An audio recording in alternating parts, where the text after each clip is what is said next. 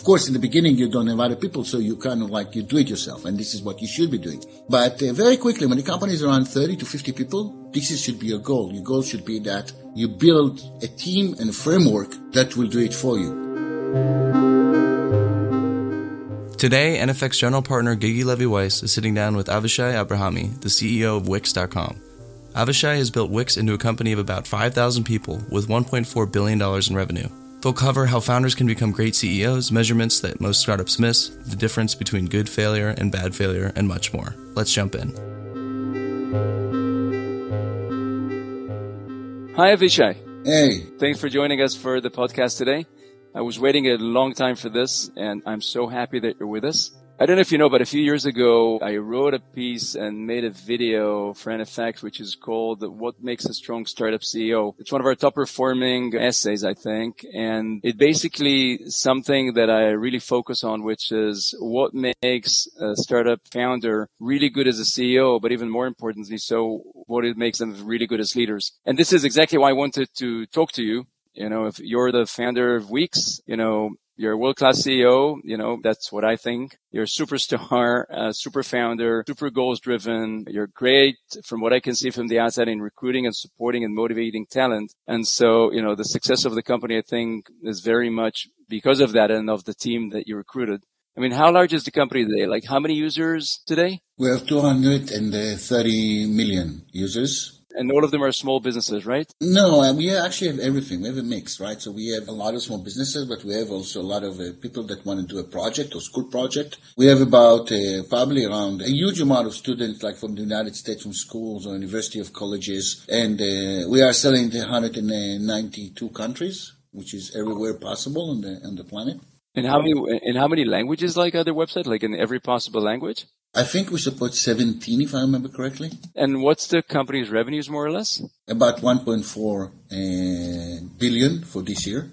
Oh, that's a nice number. And how many people in the company? Company has around 5,000 people. And how many years ago did you start it? We started at the end of 2006. So I would say 2007. So that's quite a while ago. That's quite a while ago, that's for sure. Yes, it is true. And so founders, everybody listening, I think that you guys should really pay attention here, because in the next kind of half an hour to an hour, Avishai is going to help you understand about leadership, which is where I think this company excels. So, one of the topics that we talk about is the difference between being a founder, which is just a practical thing of starting a company, and then turning this into being a good CEO, which many of the founders have never been before, and then turning this into being a great leader and the personal growth that you need to undergo to be good at all these things. And, as we know, there are many that are good at being a CEO in terms of the managerial skills. There are others that are good at being leaders, but not great at being CEOs. And some are good at both. So can you tell me a little bit about the first days co-founding Wix? Like, what were you like then?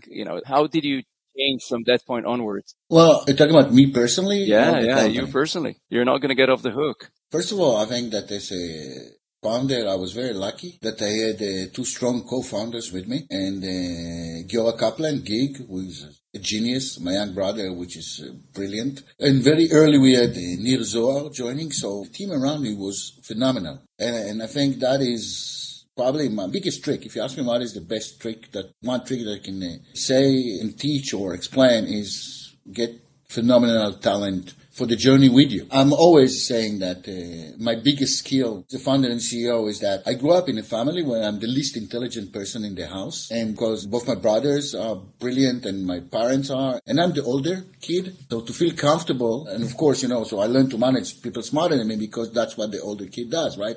He's managing his young brothers and his parents. And so for me to feel at home, I need to be surrounded by people that are smarter than me. And I think that gave me a huge advantage over most founders that I know. Because a lot of people try to create environments where they are the smartest person in the room. And for me, it just feels unnatural. So for me to feel comfortable, I need to be surrounded by people that are smarter than me. So I think that's the number one thing I can say. The biggest difference, right, is if you think about what is the biggest difference between a founder to CEO? So a founder, you have an idea, right? And of course, you start a company. Everybody can do that. What makes a good founder is that he can create a clear vision, execute on the vision, hire really good people, and deliver the product, work on the marketing campaigns, him and his founding team, and get to a point when the company starts. A good CEO, to transition to be CEO, you don't do those things anymore yourself. You need to build a mechanism to hire good people. You need to build a mechanism and a team that will do the marketing. You need to build a mechanism to do the product. You need to build a mechanism, okay, to do the engineering. And when I talk about a mechanism, part of it, of course, is the human factor, right? When you need to have really good engineers. The other thing is that you need to have a mechanism is also how you measure when it's doing things well, right? So you need to have something that is visible to say, well, we're doing things well, we're progressing. And then the next part is, of course, that it's always clear why and how we're trying to achieve something. So I think when I started, I think a lot of those things were not so clear to me, that this is my number one goal, is to build mechanisms that will do that and not do it myself. Of course, in the beginning, you don't have other people, so you kind of like, you do it yourself, and this is what you should be doing. But very quickly, when the company is around 30 to 50 people, should be your goal. Your goal should be that you build a team and a framework that will do it for you. I love that, because this is very much like the concept that I like writing about and talking about, which is that I always say that the role of the founder as a manager is to basically create the strategy, which is the vector in which you need to run, then to put the team in place, which is the people that are supposed to carry the company in that vector, then create a set of KPIs that are the measurements that make sure that you're in the right direction, and then basically take a step backwards, let the team go in this direction and measure it, and then in a cycle go back after, used to be maybe in old companies, used to be every year, and now it's in a startup, it's like every week, and ask yourself, are we running in the right direction? Do we have the right team to take us there? And are we measuring the right things? And then if you don't have the right strategy, shift it a little bit. If you don't have the right team, fix it. And if you're measuring the wrong things, fix the KPIs, and then just continue on and on and on. And what I hear from you is that you're basically seeing it the same, where it is basically building the mechanism, which is a set of methodology, process, and KPIs, and getting the best people to do that, and just repeating this again and again and again. Did I get it right? Yeah, you did. I did notice that companies have a bit of variety on what are the mechanisms to use and how to build them. But if you look at the better companies, the variety is not so big. Essentially end up being very similar. And not on the at least on the principles, and you covered a lot of them when you said measure, make it visible, make sure that you have the great people. And of course, those are the output. This is the outputs of that process, of the mechanism. But the mechanism themselves, I think, are also very similar. So it'll be a lot about how to do the meetings, how to run the project. And I think those are essentially what make the mechanisms, right? And what I notice is that if you look at great teams, those are very similar. So could you give like a few examples of the unique mechanisms you have in Weeks, like the few things that you put in place that you think were core to the management methodology that made Weeks what it is and allowed you later on to scale because these mechanisms were in place so that everybody could use them? Yeah, let me start with the principle. Okay, so we put a principle very early, which is if you can't measure it, it didn't happen. Okay, we measure everything, and you cannot measure it, it didn't happen. So this is a very clear one, saying you can't take pride on something that is unmeasurable. Okay, if you did something, you think it's going to influence support, and it didn't, well, it's worth nothing, right? If you cannot measure it. If you do marketing and you can't measure an improvement, it's worth nothing. Okay, don't mention it because it didn't happen from our perspective. By the way, and it's fine, right? It's fine if you do things and we found that they didn't do the effect that we wanted. So we actually also measure the amount of times you tried something, right? Which is a positive thing because not everything you're going to do. So we added another principle which says allow failure. This is kind of like the top principle, but when you take it into a deeper one level, it becomes more interesting. So for example, let's look at HR and hiring. Okay, how do you build a mechanism around that? So a mechanism around that, the one we ended up with, is that we test everybody. Well, there's one exception. If people worked with the person before, somebody we trust worked with somebody before, we know who he is. But we test everybody. So if you're coming to Wix and you want to be an engineer, we're going to test you, but everybody's doing that. But if you're coming to Wix and you want to work for HR, we're going to also test you. And because that's a principle that we agreed on, that mechanism of hiring, we had to come up with a test that ended up saying, well, what's the most important thing for HR? The most important for HR is that they bring in the right talent. So we test everybody in HR by letting them interview people that already work at Wix that we know. So then we'll see how well they evaluate somebody based on an interview and compare it to what we know on that person. Mm-hmm.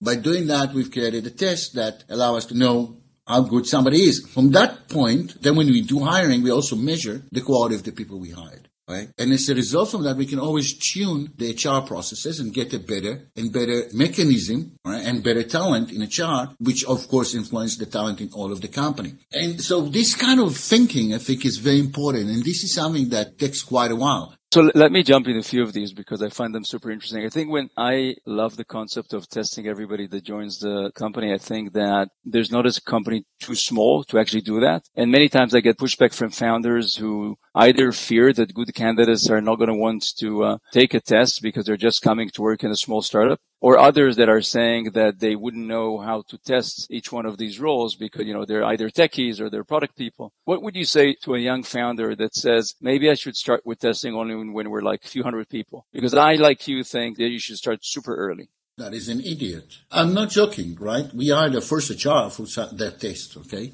And she was a super senior, way more senior than our company in that stage needed. And it says a lot about a person that she was like willing to go for this process, okay? It says a lot about her, right? That she was willing to participate in that. And engineers, there's no other way to hire engineers. Now, you cannot talk about software. That's complete rubbish.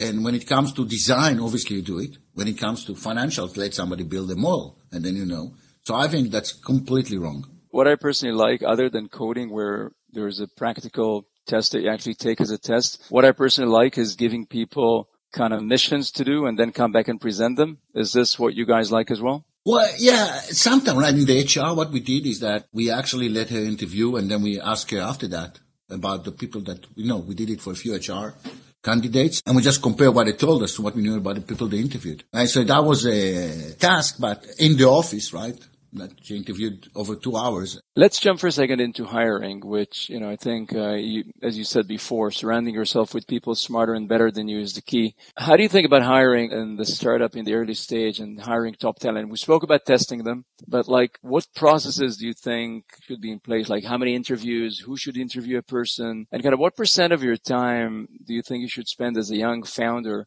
on hiring, kind of dedicating to finding the best people? Until you have the right people.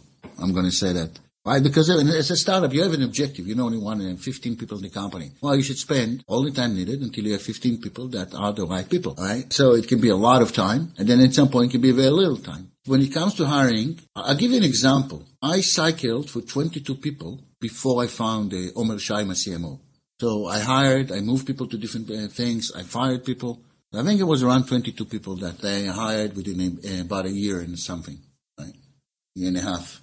And some of them I hired as juniors and hoped that they're going to be, I didn't give them any official title to everybody in that team. So I was looking at who's going to be the best. And then when I got to Omer, after a few weeks, it was obvious that he's on a different level. And this is another part of for me, it's a very important lesson that I learned in my life, is that it's very hard to know who's a super talent on the interview, even on the test. You can suspect who's a super talent, but you're not going to be sure about it. But a month or two after, it's very easy to know. And in the beginning of a startup, it's so important to have super talents. So you should allow yourself the room to make mistakes and replace people. And so this is another very important thing. I want to tell you another funny story about Omer.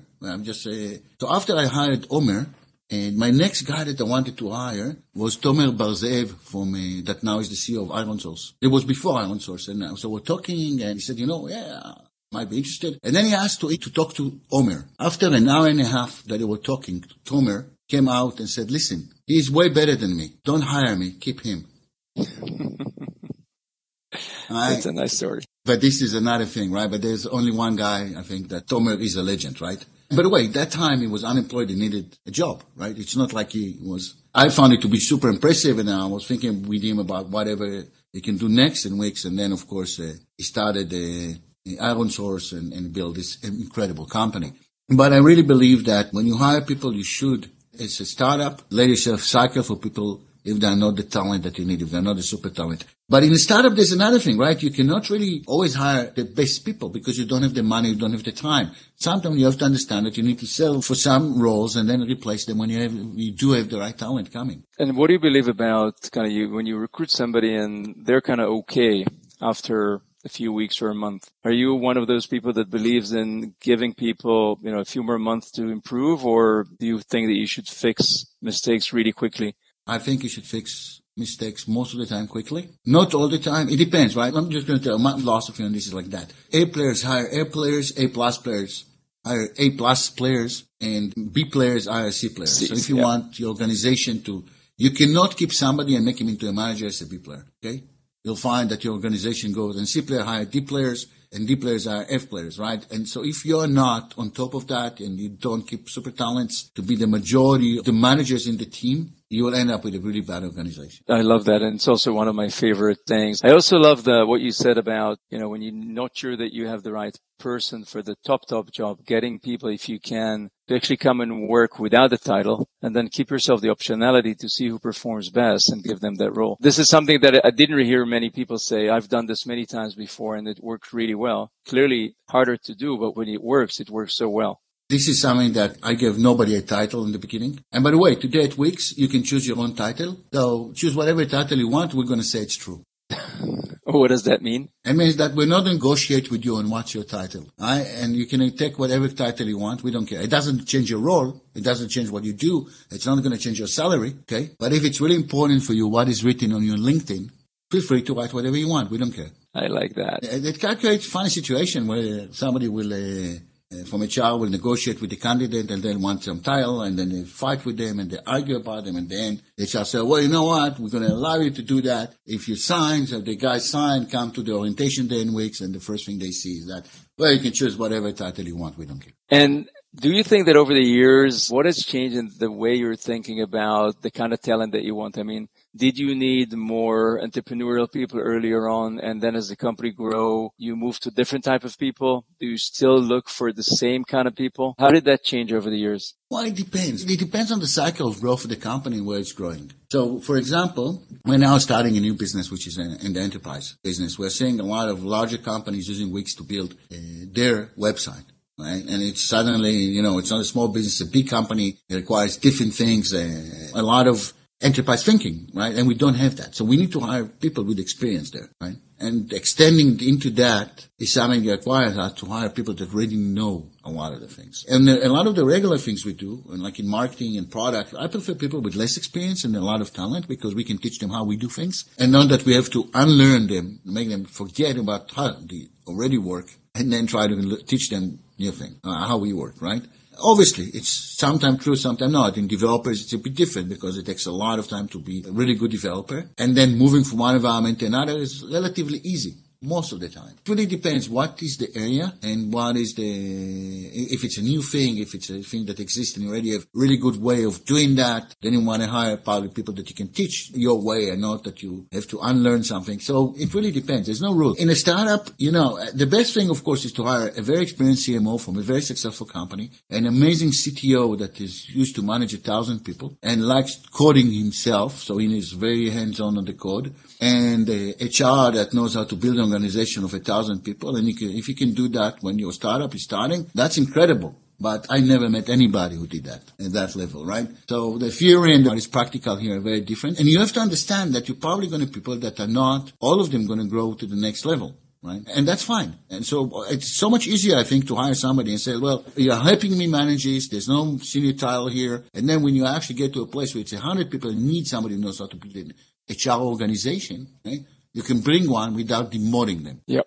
Definitely not always trivial. And I think you guys did a great job. Talk about measuring everything. And again, many founders that I talk to end up being really decent or good at measuring the core business KPIs because that's kind of what everybody told them over the years. So, you have conversion, you have retention, you have everything. But then when it came to measuring things that were what they felt are support tasks to the company, they were really bad at putting KPIs to that. Is Wix measuring everything on every front? We are trying. I got to say, not as much as I want, right? But definitely more than others. This is the first thing I want to say. Most startups that I meet and most companies, they measure, even on the business, they measure a lot less than they should, okay? And so they come with conversion, and it's usually percentage-based conversion, which is not relevant. You always have to measure conversion on dollars. Then they measure a few things on sales efficiency. Then they measure a few things on other things, and they have like 5, okay?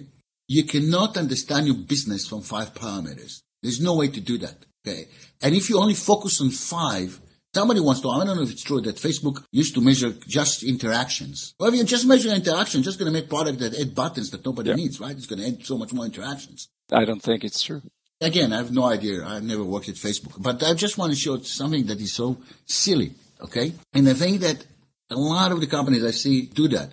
We actually generate pretty much from the first days, I would say probably about 20 pages of things that we look in graphs on the business side, which very quickly grew to more than that. But this enabled us to understand really what I think the details that actually change in the business, okay, and where we want to influence something, where we see a drop, where we see improvement, where we don't understand something. Not creating that visibility early on is going to be something that will leave you with so much that you don't understand about what drives your business. And I know there's a ton of book about it, like, oh, you should measure 5, you should measure 3, you should measure, this is your North Star.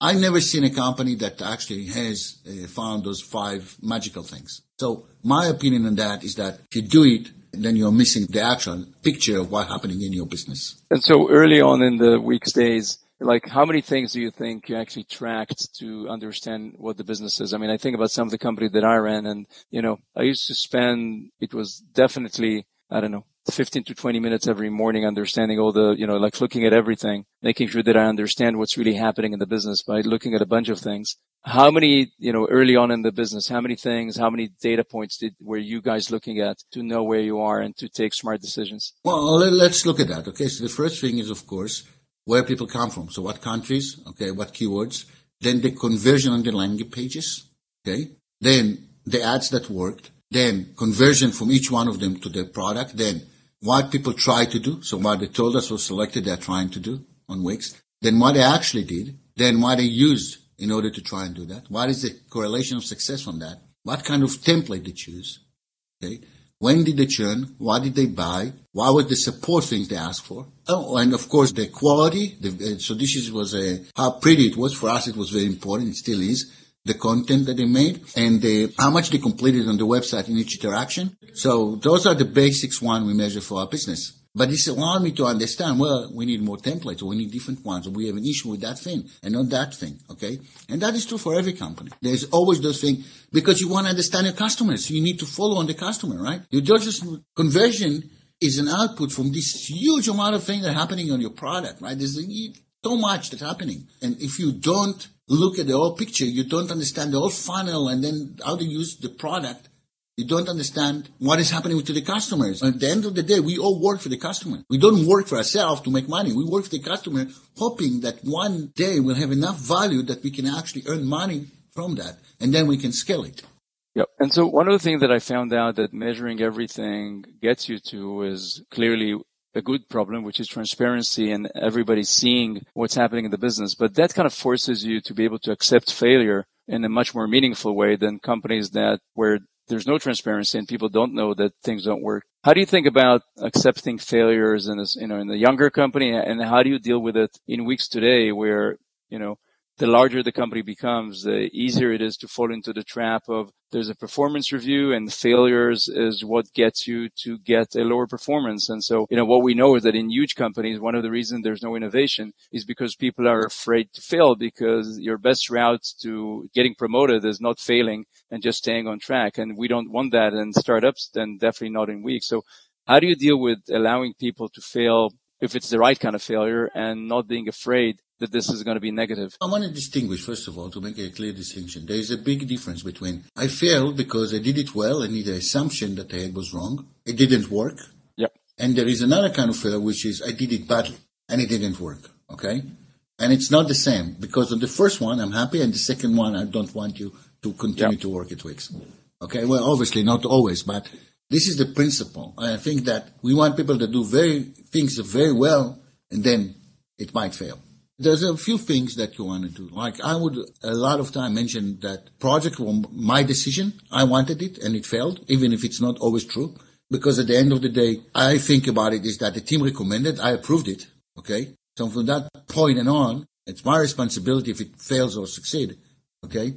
Mostly if it's failed. If it succeeds, it doesn't have to be my responsibility. But then if a team will come and say, well, we did it, it doesn't work. A lot of people say, come on, it doesn't work. Look what they did. I would always be the first guy to say, no. That is my project. I approved it. I wanted it. And now I think it's to be part of the language of the company. The next thing is we don't work on checking if everything you did. There's like no forum in which we look at everything somebody did and we go, well, you did it, it didn't work. You did this, it did work. You did this, it doesn't work. All those tests happen in the background, right? Through the organization as part of the day-to-day activity. Okay? Which means that you don't go around and yell, I succeeded or I failed. Okay? An experiment didn't work, you just turn it off and move to the next thing. So by doing that, I think we've created much more freedom for people to fail, to test and find that it's not working. I think this is so critical. And I also love your distinction. When I ran companies, I used to distinguish between what I called good failures and bad failures. Good failures are the ones where you basically did everything right and the assumption was wrong, or the thing you wanted to test is just,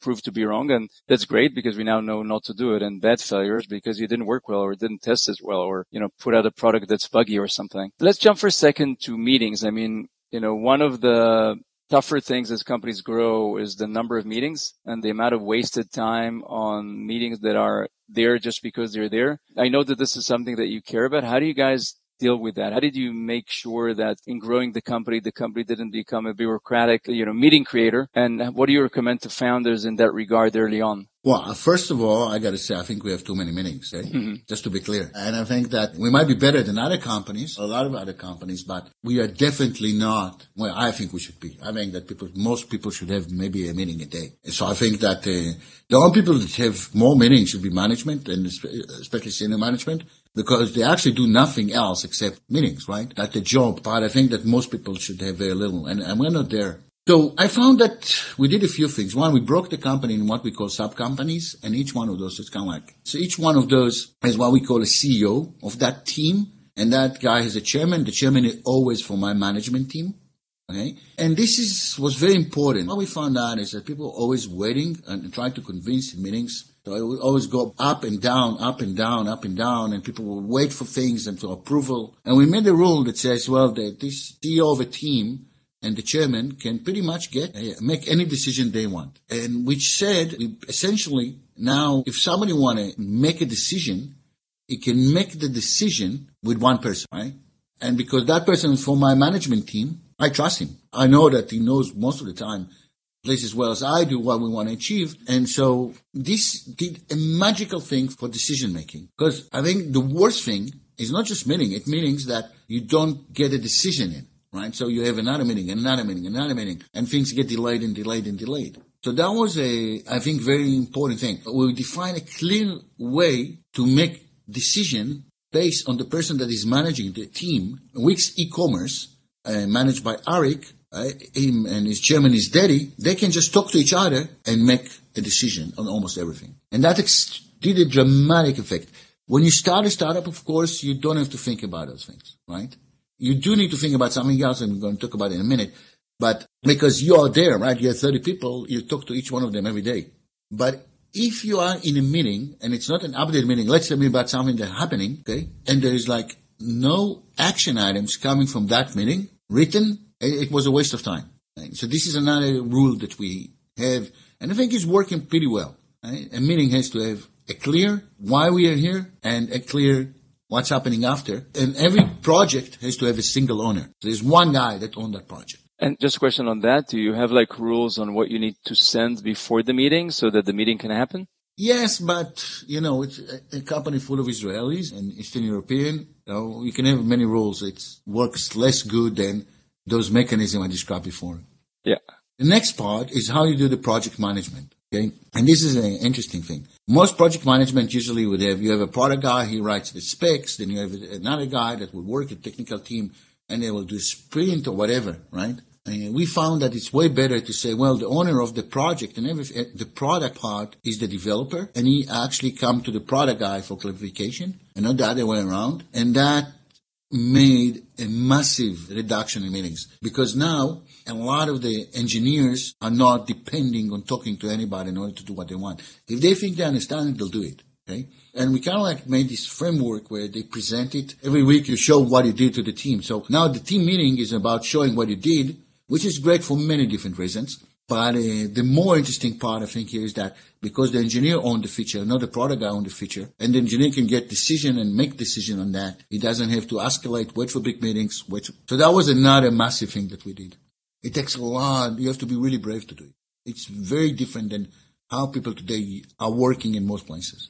Yeah. And what tools are you using for this project management in-house? Well, we use Monday.com, of course. Of course. I don't think that everybody knows, but clearly Monday started as a Wix tool. Let's jump for a second to leadership. And I'm going to start by throwing in a statement that I want you to tell me whether you think it's right or wrong. But the statement is that being a good manager and being a good leader is not necessarily the same thing. And that the problem with being a startup founder is that you need to be both.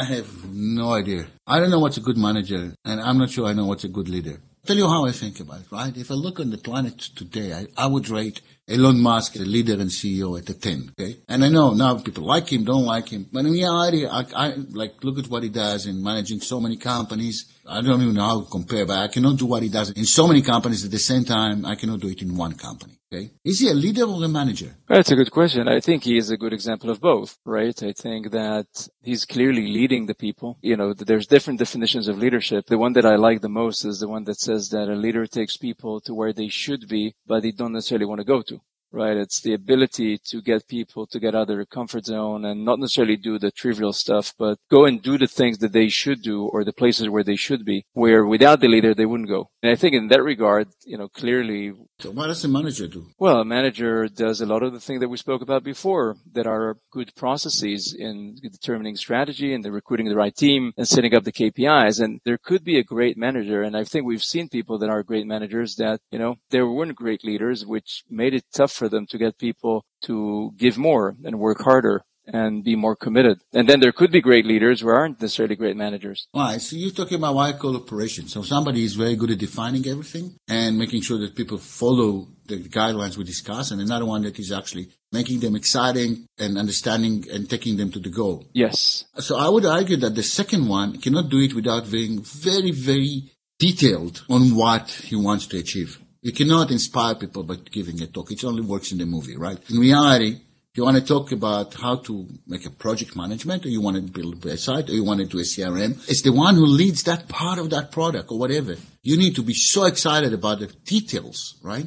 You want to build an electric car, you need to know the details to lead people into that, because they're going to see that you're excited about what they do, which is the details. And so you need to essentially manage the details, right, of the product that you're creating and the customer interaction of all those things. So I think that both are very important. I think you cannot be a leader without knowing a huge amount of the details of why you're doing that and working with the team on actually achieving it. On the details. Yeah. I think one of the big things in leading people is making sure that they know, that they really understand the company's story and strategy and where it's going. And this is becoming tougher and tougher as the company grows. Like at the beginning, you're like, 15 people. You know, they just hear you all day long and they know exactly where you want the company to go. They know exactly what's your strategy. And then it becomes bigger and bigger. You start having town halls and you record yourself and stuff.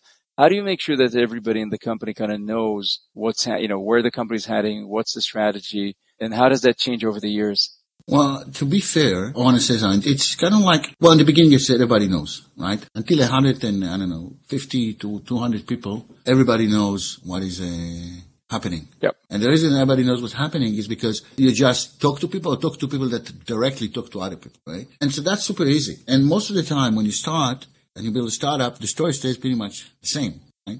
In the first few years, unless you do kind of a pivot, but then everybody knows that you did a pivot, the story stays pretty much fixed. You're just doing the same story better and better. When you grow, you need to start creating communication. So you build all those things, as you said, company meetings, presentations. You talk to senior management, you talk to their management, you do off-hand or whatever, all-hand meeting, whatever kind of meeting you want, and all those things. But from my experience, I noticed that it matters somewhat, right? Essentially, as long as the company continues to do what it did before and you don't want to change anything essential, it's very easy. And the second that you want to do something in a different way or change a lot of the way that the company thinks about something, it doesn't matter how many company meetings you're going to do or how much. It's going to be very hard for people to actually believe that the company is actually changing something. And I think Microsoft demonstrated that with the cloud, right? Yep. Until that they were talking about the cloud, and it was kind of like nobody in Microsoft actually used their own cloud. And then one day Satya came and said, well, you have 3 months to move everything to the cloud. And then it actually happened. So a big part, I think, of how you tell a story when you do a change is to make one of those statements. Or Bezos with API first approach, right, at Amazon. You have to be very clear. Well, we're not discussing that anymore. This is how we do it. So when a company is very small, you can do it in a conversation. Company is very big, you kind of have to be a bit more blunt about it. But I think that to get the message in a bigger company, when something changes, right, you have to be very, very clear about, well, this is not a presentation. This is not a discussion. This is what's going to happen from now on. And of course, you can do it in a nicer ways or in a like Bezos way, which I think was either you build it API first or you go home. Yep. Right. And when you do something, right, and it's a bigger company, then you have to ask yourself, well, is this something that will continue what we did before, or this is something new?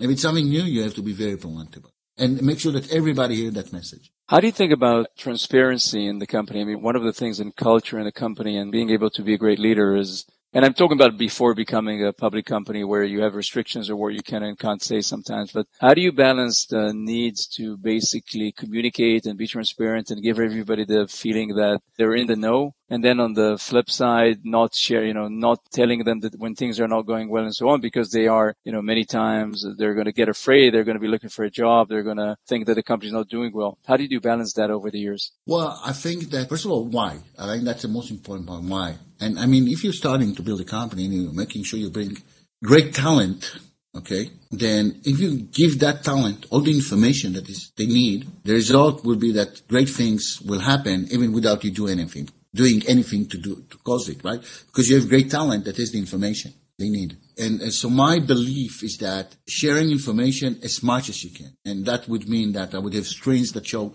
all the sales, all the KPIs, what users did, what users didn't do, all the issues in support. I would have screens, I would send reports to a level that people would just always come back and tell me, this is too much, we need to reduce it. And I would like, no, don't read it. I don't mind. But I want it to be available all the time. So I was pushing it in a very aggressive way. And I think that created a phenomenal return because a lot of really smart people noticed things that or came with ideas that wouldn't happen without that information. So I just kept pushing it in every medium I had. Company meetings, team meetings, screens around the office, emails, weekly emails, monthly emails, every possible way. When you're a public company, of course, there's something that you want to share. You can no longer share. And that's very sad. That's very tough. How do you think about keeping your company fast? I mean, I know that you are a pretty fast person and you care about speed. And as companies grow, they become slower. What are the methodologies that you have in place to keep everybody around you fast? Well, so from what I noticed is that essentially there are a few reasons. Well, there are actually two kinds of reasons that things are getting slower. So the first one is lack of urgency.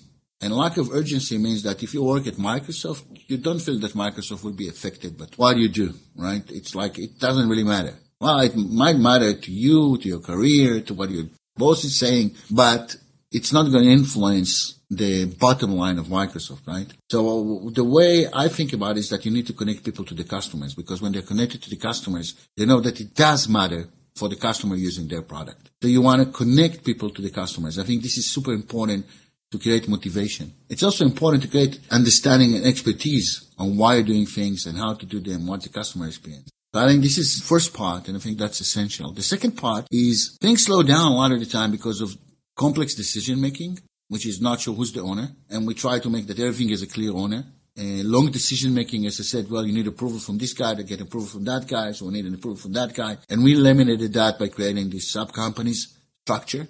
We have the chairman and the CEO that can come to every decision. Then lack of resources. And lack of resources, I want to be clear, it's not lack of engineers, right? Or lack of whatever. It's kind of like, because it's the fact that you need UX, you need a product guy, you need someone to write the content. And if you are waiting in line to get those things, obviously you are slower, okay? So you need to make those either really available or what we did is that we just gave every large team their own resources. So there's no team in Wix that actually depend on somebody else to get those resources. So that was very important. And I think those are the things that we identified that create a dramatic effect in velocity. Still other layers for that, right? It's how you write the code that makes a big difference. For example, when you build one service, your company your company has 3 or 4 services. And when you have 3 or 4 services, well, you can just write every service from scratch and it's okay.